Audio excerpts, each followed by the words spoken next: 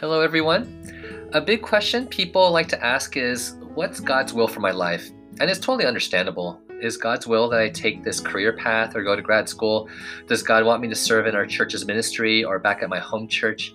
I think there's a lot of uncertainty and people want clarity on that. And to be sure, there's a lot riding on the future and it brings a lot of anxieties and worries.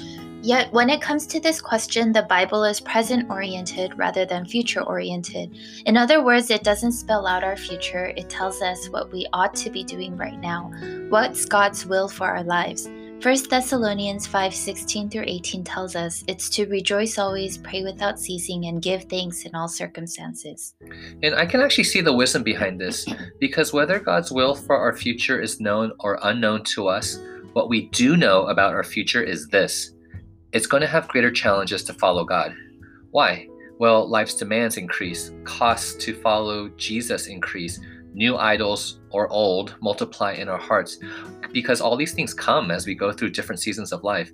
And no matter what, we are going to need more spiritual substance, stronger connection with God to handle all of this. And the way to be prepared for God's will for our future depends on what we do today. Because if we're well practiced and develop the depth of rejoicing, praying, and giving thanks, even when things may be really difficult and unmotivating today, that'll really help us to remain in God's will in the future. And as hard as it may be, one thing about it is it does give us a chance to rapidly improve our capacity to rejoice always, pray without ceasing, and give thanks in all circumstances. I personally felt challenged to cultivate these abilities further during this time. From 1 Thessalonians 5, I thought about the words always, without ceasing, and in all circumstances.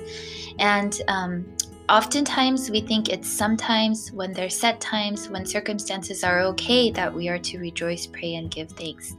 This is very counterintuitive and opposite of how we feel. We think rejoicing and joy is an emotion that we have no control over, and so often we give sway to our moods of sadness, loneliness, depression, anger, and frustration. The dominant mantra of our day is to be true to yourself and give authority to your feelings, but God's word tells me no, I have a choice. I can choose to obey God's word to rejoice always and give thanks in all circumstances. And how is this possible? It's because even though our circumstances may not be good and we may be facing difficulties with our academics, relationships, our health, or our loved ones, there are unchanging truths about God and the gospel. As Psalm 147 states, God is our Lord, who is great and abundant in power, who builds up, gathers the outcasts, heals the brokenhearted, and binds up the wounds. Ultimately, he sent Jesus, his own son, to pay for our sins and forgive our sins and ushered in eternal life for us. No matter what my immediate circumstances are then, I can always rejoice, and it is good and fitting to praise God because of these unchangeable truths about him.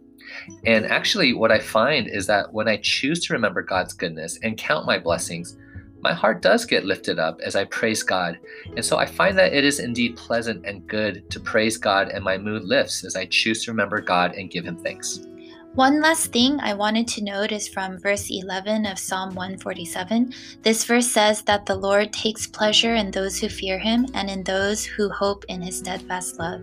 I thought about how actually it's when we fear God and hope in his love that we're able to rejoice and have proper gratitude and joy. It's often because I fear other people and what they think about me, or I fear losing my security and control over my finances and my loved ones that, rather than my primary concern being fearing God, that I lose my joy. When I hope in these other idols of human approval, ministry competence, money, or family, I get full of worry, anxiety, stress, and even resentment, anger, and disappointment because I have no control over these idols. But instead, when I hope in God's steadfast love and his love towards me that is unchanging, then I can rejoice. So in the midst of this gloomy, rainy weather, and even in the midst of this pandemic, let's really remember who God is, his love and goodness towards us, and choose to give him thanks and rejoice. Okay, have a good week.